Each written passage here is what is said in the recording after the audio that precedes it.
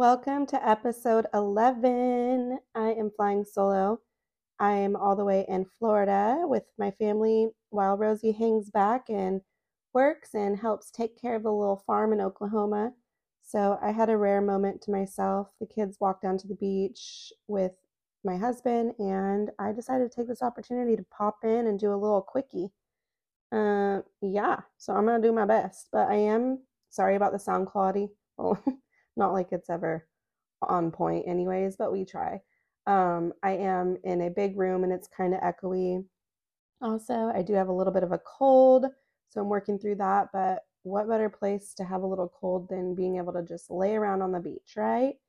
Um, and also my microphone is kind of like flailing around attached to my bikini top, so I'm sorry about that.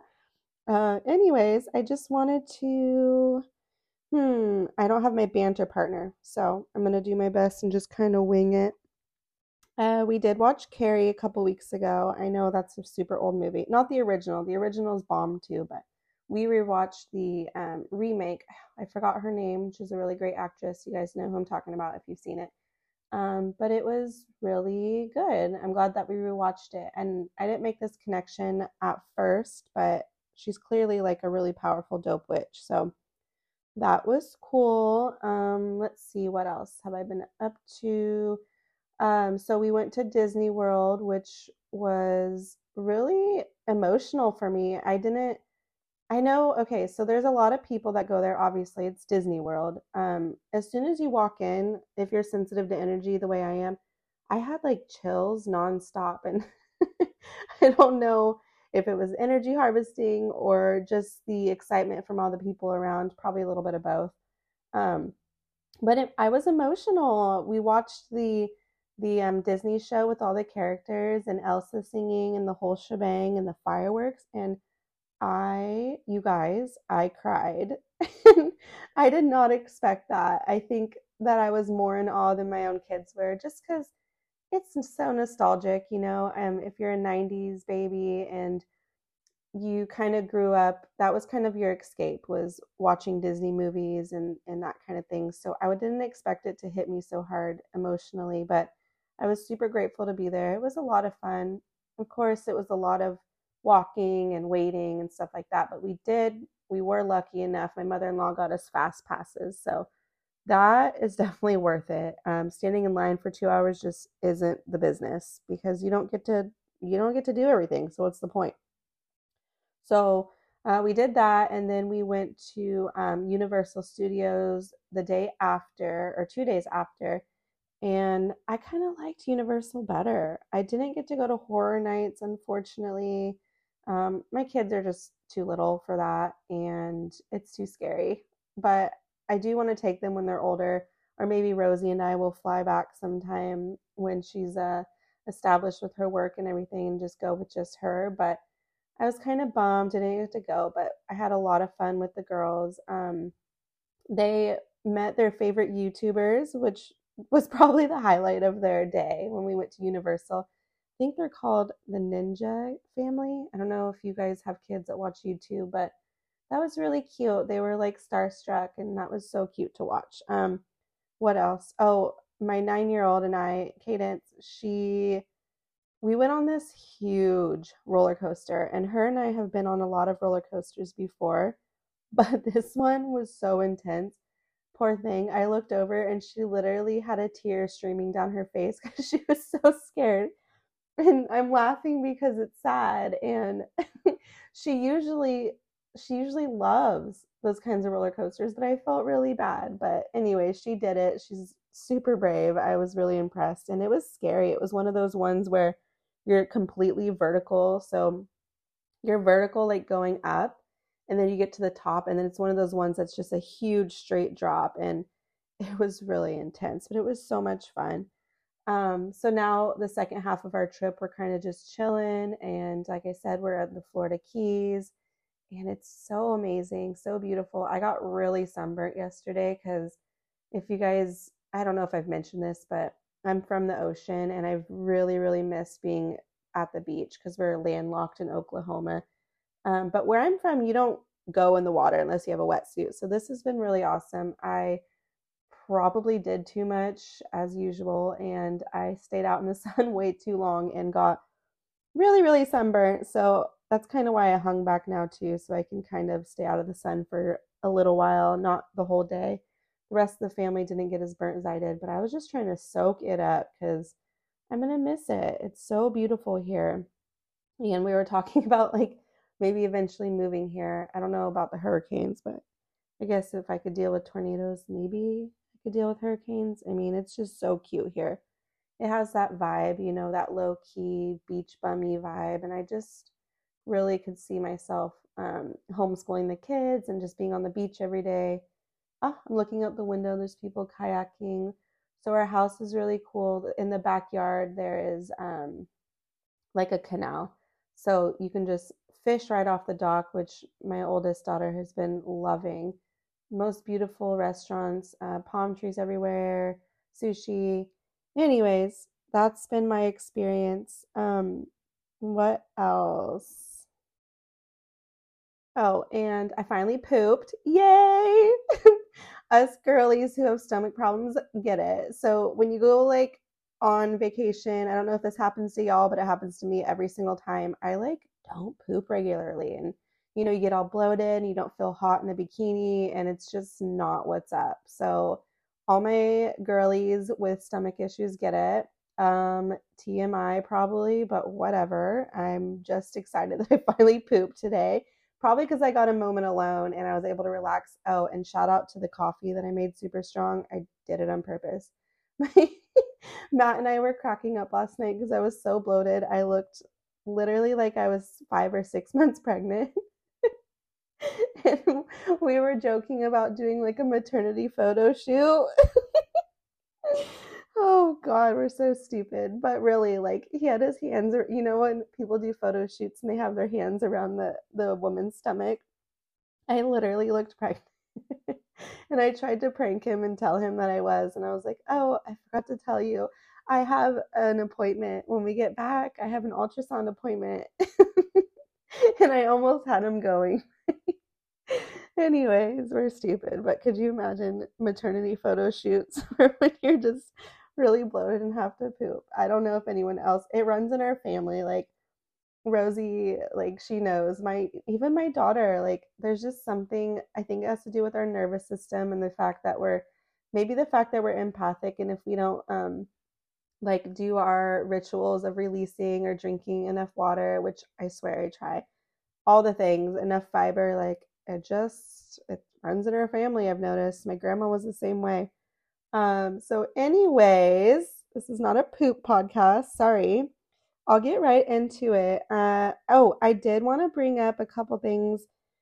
Well, have you guys heard of the McKamey Manor? McKamey? I looked up how to say this like 2 weeks ago, but it's been a blur.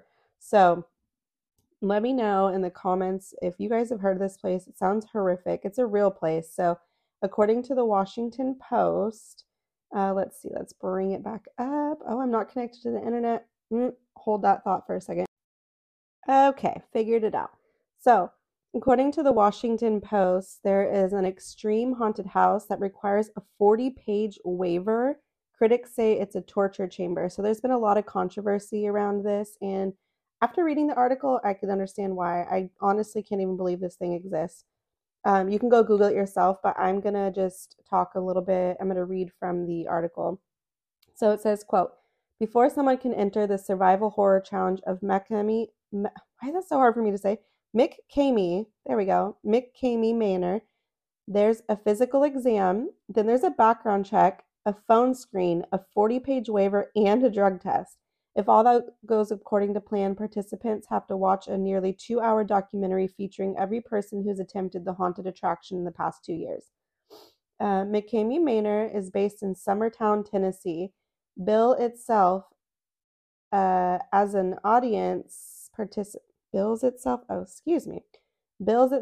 a, quote, audience participation event in which you live your own horror movie, end quote. And I'm all for spooky shit, but this sounds really intense. Quote, understand that each tour will be different based upon your personal fears and can last up to 10 hours. Each guest will be mentally and physically challenged until you reach your personal breaking point. So, end quote. There's been a lot of controversy, as I said, and there's actually an online petition even. So that kind of gives you an idea of how intense this probably is. And you can win up to $25,000 at the end, but no one's completed it yet. There's a lot of people that want it shut down. So let's see. So this quote says, "It's literally just a kidnapping and torture house," the petition says. "Some people have to seek professional psychiatric help and medical care for extensive injuries." So the McKamey, the owner himself, he told the Washington Post that he didn't want to confirm or deny which areas are real and which are not. So he's also, I believe in another article I read, that he is an ex-army, some kind of army or navy officer, which I don't know why, but that makes it even more creepier in my opinion. He goes on to claim that there's no torture, blah blah blah blah. But you guys, I watched the videos, and there's some videos that are, I don't know if they were leaked, but they're available online, and they do things like hold you, waterboard you, pour bugs all over you. Geez, what else? You can just you can go check it out for yourselves, but it's like they said, it's based off your own fears. So if you have a fear of drowning, they'll waterboard you. If you have a fear of bugs, that kind of thing, they put you in a small, there's the video that I watched, they put you in like a small box if you're claustrophobic, and I'm not about this. Like, it looks really fucking creepy. And from the videos that I saw, I don't actually understand how it's a thing. And there's also like what podcast? Oh, the Two Girls One Ghost. If you guys listen to that, in their group, this is how I learned about it. People were talking about how it's literally just a torture chamber. No one actually has made it to the end, and there's, oh, this is the creepiest part. In the comments, according to the comments, allegedly, there's people that can pay to watch you get tortured. Does that not give so many different movies? Excuse me. Hunger Games, I think there was one of the Hunger Games where the elites were watching. So you can, rich people can like buy tickets and watch you get tortured. It just gives me the heebie-jeebies. It just reminds me of like weird elite games that you see in movies, and that could be real, honestly, for all we fucking know. So I did want to talk about that for a second. Whew, sorry, I'm a little winded because of this cold. So go check it out. McKamey Manor, McKamey Manor. Real bizarre. Can't believe it's allowed to exist. And now with some true crime news. Did you guys ever hear about the Slender Man murder from, okay, when was it? It wasn't that long ago. I'll get into it a little bit. So the Slender Man murder, in case you don't know, had to do with a girl named Anissa Ware and Morgan Geyser. They lured their friend Peyton Lutner into the woods and stabbed her 19 times and claimed it was a tribute to quote unquote Slender Man, not Schwinder Man. Peyton survived the attack miraculously by crawling to the road, where she was found and recovered after 6 days of being in hospital. This girl is a boss. She was stabbed 19 times and recovered in only 6 days. So as far as the two girls that stabbed her, this took place in 2014. So again, not that long ago. They were only 12 years old at the time. Get this, both girls were found not guilty by reason of insanity and were committed to a mental health facilities for 25 years to life. After only 7 years, though, Ware, one of the girls, Anissa Ware, was granted early release under supervision until she's 37. And I think the other girl is still in there, Morgan Geyser. I think she's still in there. I couldn't find an update on her. But yeah, so Anissa was actually just released. So that's kind of wild. This just happened a couple weeks ago. Um, I don't know all the details of the case. Maybe I should cover it. I know it's been covered a lot, but it's kind of interesting how they found both of them, to be not guilty by reason of insanity. I mean, we all know legends and lore, but come on, like, it's, I don't know, that case. But anyways, I just wanted to give an update in case you guys didn't hear. And I'm going to get right into it. I'm doing an episode a little bit different this time since we're not on our usual schedule and I'm not with my sis. But I just thought it would be cool, since in spirit of Halloween, to give 10 facts about Halloween.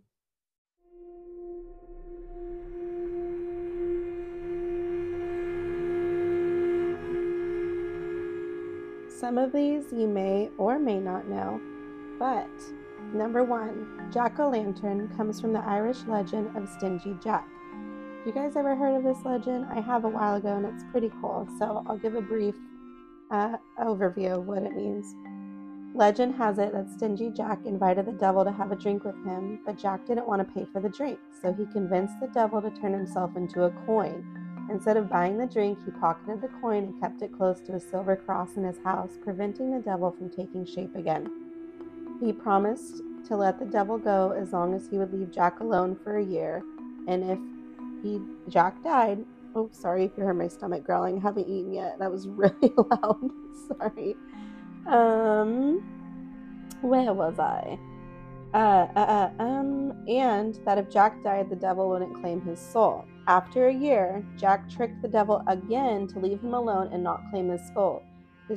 When Jack died, God didn't want such a conniving person in heaven, and the devil, true to his word, would not allow him into hell. Jack was sent off into the night with only a burning coal to light his path. He placed the coal inside a carved-out turnip and has been roaming the earth ever since. People in Ireland and Scotland began creating their own creations of Jack's lanterns out of turnips, beets, and potatoes. And I googled the images and I'll post them. The carved-out turnips are so funny. I love this legend. At first they were carving turnips and beets and potatoes, so you can imagine what the world's first jack-o'-lanterns looked like. It's nothing like what we have today. The tradition traveled to the United States along with immigrants, and people began to use pumpkins, native to North America, for the lanterns instead. So the idea of the lanterns is to keep away the wandering spirit of Jack. So I thought that was pretty dope. Candy corn was originally called chicken feed, number 2. Though many would argue that candy corn tastes like chicken feed, which I agree, that's not how it got its original name. Created in the 1880s by George Renninger, oh, my stomach. It was sold to the masses by Goltz Confectionery Company, now the Jelly Belly Company, at the turn of the century. Because corn is what it's used to feed chickens, the creation was called chicken feed, and the box is marked with a colorful rooster, which candy corn's disgusting. I don't know anybody that actually likes it. Let me know if you do. If you do, sorry, but it's sick. Okay, number 3. Trick-or-treating comes from, quote, souling, end quote. Having children dress up in costumes and go door to door like little beggars demanding treats is kind of weird. Like several other Halloween activities, the tradition can be traced back to the Middle Ages and the rituals of Samhain, which I might do a whole episode on Samhain. If you don't know, I believe it's the pagan version of Halloween, which most of our, whether Christians or anybody realizes or not, most of our holidays do come from pagan traditions, and this one's no exception. Excuse me. It was believed that phantoms walked the earth the night of Samhain, so people would dress up in costumes in an effort to repel the spirits. As the Catholic Church started supplanting pagan festivals with their own holidays, like All Souls Day, the act of souling became popular, and poor children and adults would go door to door dressed as spirits, accepting food in exchange for prayers. Number 4. The most lit jack-o'-lanterns on display is 30,581, and I'll post this picture. It's really cool. According to Guinness Book of World Records, the highest number of lit jack-o'-lanterns on display is in the city of Keene, New Hampshire, and it happened in 2013. Keene, represented by Let It Shine, has broken the record 8 times over since the original attempt, and that's a whole lot of pumpkins. Number 5. Halloween folklore is full of fortune-telling and magic. Old English folklore about Halloween is full of superstition and fortune-telling that still lingers today, like bobbing for apples or avoiding black cats. One piece of folklore says that if a young unmarried person walks down the stairs backwards at midnight while holding a mirror, the face that appears in the mirror will be their next lover, which Lore and legend is so interesting to me. Like, who comes up with that? Like, okay, I'm gonna walk down the stairs backwards. Yep, that's it. That's the legend. 6. Day of the Dead should really be called Days of the Dead, which this is my birthday. I always thought that was super dope. November 2nd. The Day of the Dead in Mexico and a few other Hispanic countries starts on November 1st. Dia de los Inocentes honors children that died and family members decorate graves with baby's breath and white orchids. On November 2nd, Dia de los Muertos families honors adults who have died in place of orange marigolds on grave sites. The original Aztec celebration actually lasted a month, but when Spanish conquistadors came over to Mexico in the 16th century, they merged the festival with Catholic All Saints' Day. Today's celebration is a mix of both Aztec rituals of skulls, altars to the dead, and food with Catholic masses and prayers. That's kind of cool. Number 7. Michael Myers' mask is actually a William Shatner mask. The classic 1978 horror film Halloween can easily be recognized in just one image: the psychotic Michael Myers in his iconic pale face mask. Without a doubt, it's one chilling look that has struck terror into the hearts of partying teens and slasher flicks. The movie was actually filmed on such a tight budget that the crew and the cheapest mask they could find was a $2 Star Trek Captain James Kirk mask. They spray painted it white and reshaped the eye holes, making William Shatner look incredibly creepy. Number 8.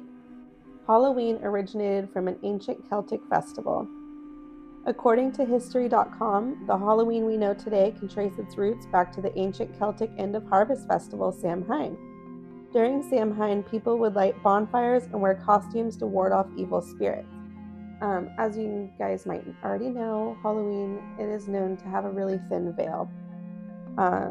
In the 8th century, in an effort to spread Christianity, Pope Gregory III decreed November 1st as All Saints' Day, incorporated some of the rituals from Samhain. All Saints' Day was also called All Hallows, and the night before, when the traditional Samhain festival used to take place in Celtic regions and was called All Hallows' Eve. Eve, not Eves.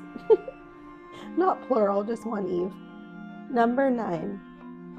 Des Moines has a hilarious tradition called Beggar's Night. The night before Halloween, young children in Des Moines hit the streets for Beggar's Night. According to an article in Des Moines Register, the event began around 1938 as a way to prevent vandalism and give younger children a safer way to enjoy Halloween. Beggar's Night is very similar to regular trick-or-treating, except kids are required to tell a joke, poem, or perform a trick for a treat. The best part, the jokes are notoriously groan-worthy, like, quote, "If April showers bring May flowers, what do May flowers bring? Pilgrims." I don't get it, but whatever. Get your best dad jokes ready. That is a dad joke, but I really don't understand that one. And number 10. The White House is haunted. The United States' most famous address has several reports of ghostly appearances and eerie sounds, and that's not even including election years. The most common ghost sighting is of Abraham Lincoln, who had been spotted by Lady Eleanor Roosevelt, Queen Wilhelmina of Netherlands, and Sir Winston Churchill. Other paranormal guests include Andrew Jackson, David Burns, and Abigail Adams. And that's it. And that's from 10. The article is from 10best.com, a USA Today article. So I thought that was kind of fun. Some of them I did know, some of them I did not. Okay. And then I'll wrap it up by talking about a few cases. And all of these, I want to pick one and do it for my next true crime episode, but I'll just so this is a list of murders. I'll just give you that list. And I kind of want to pick one and delve more into it. The victims all deserve their own episode, but so here's some infamous Halloween murders. Number 1, Ronald O'Brien has been called the man who killed Halloween and the Candyman. On Halloween 1974, 8-year-old Timothy O'Brien returned to his Houston home from a long night of trick-or-treating. His father, Ronald, gave him one last piece of candy, a pixie stick, which Timothy ate instantly. Within moments, the boy was vomiting and he died on the way to the hospital. After changing his story multiple times, police learned that Ronald was responsible for his son's death. He had poisoned the candy with cyanide. Turns out Ronald was in debt and had taken out life insurance policy on his children, which is horrific. Like, I know people do anything for money, but I did hear about this case before in more depth, and I have no words. So what else I did learn about this case is he did give the other candy to his siblings. The father gave it to his other kids, but they had fallen asleep without eating it. And also I read that he had stapled it closed, and when the investigators were investigating the case, they called the candy company and they're like, no, we seal ours with like a hot seal, we never staple our candy. So that's fucking wild. May he rot in pieces. Second one. Two friends, Leslie Ann Mazzara and Adrian Isagna, were stabbed late night on Halloween. This one I also know in depth, but here's a brief overcap.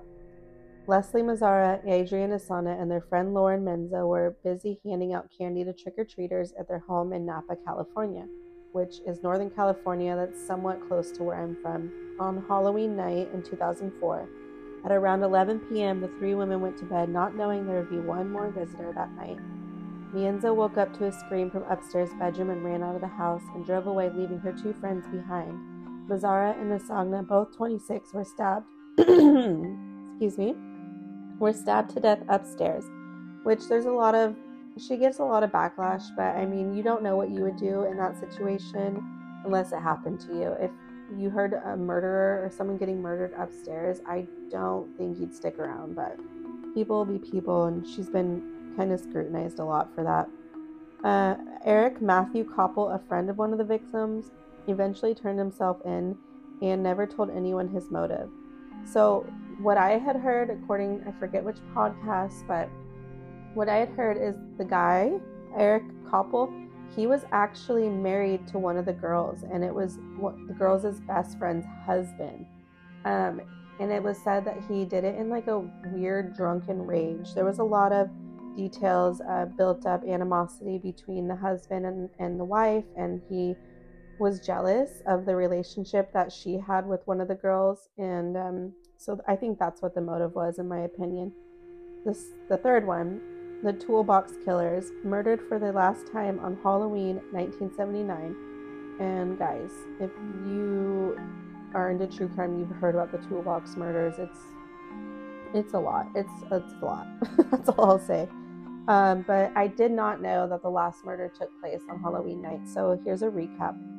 In 1979, Shirley Ledford was hitchhiking home from a Halloween party when two men picked her up in a dingy van. Little did she know that the two men were known as the Toolbox Killer. Lawrence Bittaker and Roy Norris were famous for picking up female hitchhikers and then torturing them with tools typically found in a toolbox, according to New York Daily Times. They often took pictures of their victims during their slayings. After torturing Ledford, they dropped her body on a stranger's lawn, and Ledford became the pair's fifth and final victim after a friend turned them in. Bittaker was sentenced to death, but died in 2019 of natural causes, NBC reports. Norris, who cooperated in the investigation, was given 45 years to life. Just horrific, sick assholes. Martha Moxley. What number am I on? I forget, sorry. But here's the next one. Martha Moxley died after attending a Halloween party. The night before Halloween in 1975, 15-year-old Martha Moxley left her Connecticut home to attend a costume party. On Halloween morning, she was found dead in the backyard, beaten to death by a golf club. 25 years later, Michael Skakel, who was also 15 at the time of the slaying, was convicted of the murder and sentenced to 20 years to life in prison. He maintained his innocence, and on May 4, 2018, the Connecticut Supreme Court vacated his conviction. In 2020, CNN reported that the case was reopened to the public. The next one. A Japanese exchange student in 1992 never made it to his Halloween party. When Yoshihiro Hattori, a Japanese exchange student, went out on Halloween night 1992, He was heading to a party in New Orleans. Unfamiliar with the neighborhood, Hattori struggled to find the address of the event. When he eventually found the house, he knocked but got no answer.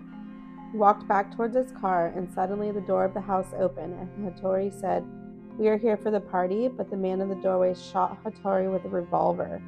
Turns out Hattori was at the wrong address. When the police questioned the homeowner, Rodney Pears, he claimed that he had been scared and thought the student was trespassing on his property with criminal intent.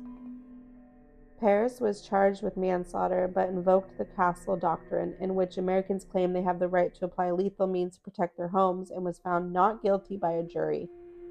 Can you imagine? Someone just knocks on your door and you just blast him? How wild. It's fucked up. Quote, "Sometimes I feel like he's still in America," quote, Hattori's father told Japan in 2012. "Someday he'll come back home, I say to myself." How sad. And that is the article. This is coming from the Insider. I forgot to mention that. Okay, the next one. Peter Fabiano died in what police say was a crime of passion in the late 1950s. On Halloween night, Peter Fabiano and Betty Fabiano went to sleep in 1957. They thought they were finished with trick-or-treaters, but in the middle of the night, the doorbell of their Los Angeles home rang. Peter got out of bed and brought candy to the door. On the doorstep was a woman wearing a mask. She raised her hand, which was in a paper bag, and shot him in the chest. He died instantly. According to the LA Times, police eventually arrested a woman named Joan Rebel, who reportedly had a sexual relationship with Peter's wife, Betty. It is believed Rebel talked another woman, Goldine Pizer, into murdering Peter. And I've heard all these cases in depth, so if any of these pique your interest, let us know. Maybe we'll cover an episode. There is a lot of podcasts on most of these. Goldine Pizer into murdering Peter. Rabel was convicted of second-degree murder along with Pizer and was sentenced to 5 years to life in prison, and both women were later released. Betty was never tried for any connection in her husband's death, which it's still unknown. Did she have something to do with it? Maybe, I don't know. I think it was just her lover kind of in a jealous rage, and she hooked up this poor girl to do her dirty work. The next one. Johnny Frank Garrett was convicted of strangling a nun to death on All Hallows Eve. On October 31st, 1981, Sister Tadea Benz's body was found naked in a convent in Texas. The other nuns were in the house and noticed a broken window in the community room, so they called the police immediately. Authorities found Benz's clothing and a knife under the bed. Meanwhile, an autopsy revealed the nun was stabbed, strangled, and sexually assaulted. Police arrested a man who lived across the street named Johnny Frank Garrett after a witness saw him running from the convent that evening. He was convicted and sentenced to death in 1992. His last words were reported to be, "I'd like to thank my family for loving me and taking care of me. The rest of the world can kiss my ass." Which is like, okay. Like, first of all, you're a dumbass. Second of all, a nun? Like, you're going to hell for sure. Like, if you guys know anything about nuns, like, that's their whole thing. Like, they really protect their sacred temple, and that's fucked up. I mean, rape is fucked up, but you know what I mean? Really weird. A nun? Weird. Weird flex, bro. Okay, the next one. Carl Jackson was killed over an egging incident. Throwing eggs on Halloween night is typically a harmless prank, but in 1998 it turned deadly. When 21-year-old Bronx resident Carl Jackson and his girlfriend went to pick up her son from a party, teenagers threw eggs at their car. Jackson got out of the car to yell at the pranksters to stop. In response, one of the teachers pulled out a gun and shot Jackson through the head. He died instantly. 17-year-old Curtis Sterling was charged with second-degree murder and criminal possession of a weapon. He was convicted and is serving 20 years. 20 years? That's bullshit. Are you kidding me? 20 years? That's it? Ay. You know, it always baffles me why different sentences are different and handled. I mean, I know there's so many variables in every case, but 20 years, he blatantly murdered somebody. He receives a card in the mail every Halloween that reads, "I'm glad you're still there," from Jackson's mother. Which, sorry to laugh, that's kind of funny. Petty Queen loves it. William Liss killed his family. This is the next one. William Liss killed his family members on Halloween. In 2010, 16-year-old Devin Griffin came home on Halloween to play video games after attending church and spending the night previously sleeping out. He noticed the Michigan home was too quiet, so he went to check on his family members. According to the Sandusky Register, Griffin proceeded to find his stepfather in bed covered in blood. When police arrived, they found 2 more bodies, Griffin's mother and brother. Police eventually learned that the murderer was Griffin's stepbrother, William Lisk. Lisk beat his older stepbrother Derek Griffin with a hammer, shot his father William Lisk 5 times, and then sexually assaulted and shot his stepmother. Holy shit.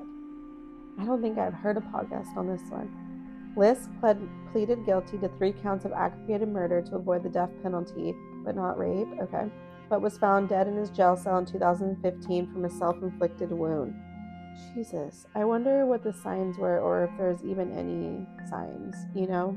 I mean, there has to be, but God, you know, hindsight's 2020, right? Okay, the next one. A brutal killing on Halloween night in 1981 remains unsolved till this day. Photographer Ronald Sisman and Smith college student Elizabeth Platzman were beaten in their Manhattan apartment on Halloween night in 1981. Before being shot dead, their apartment was completely ransacked, but nothing seemed missing. The case remains unsolved.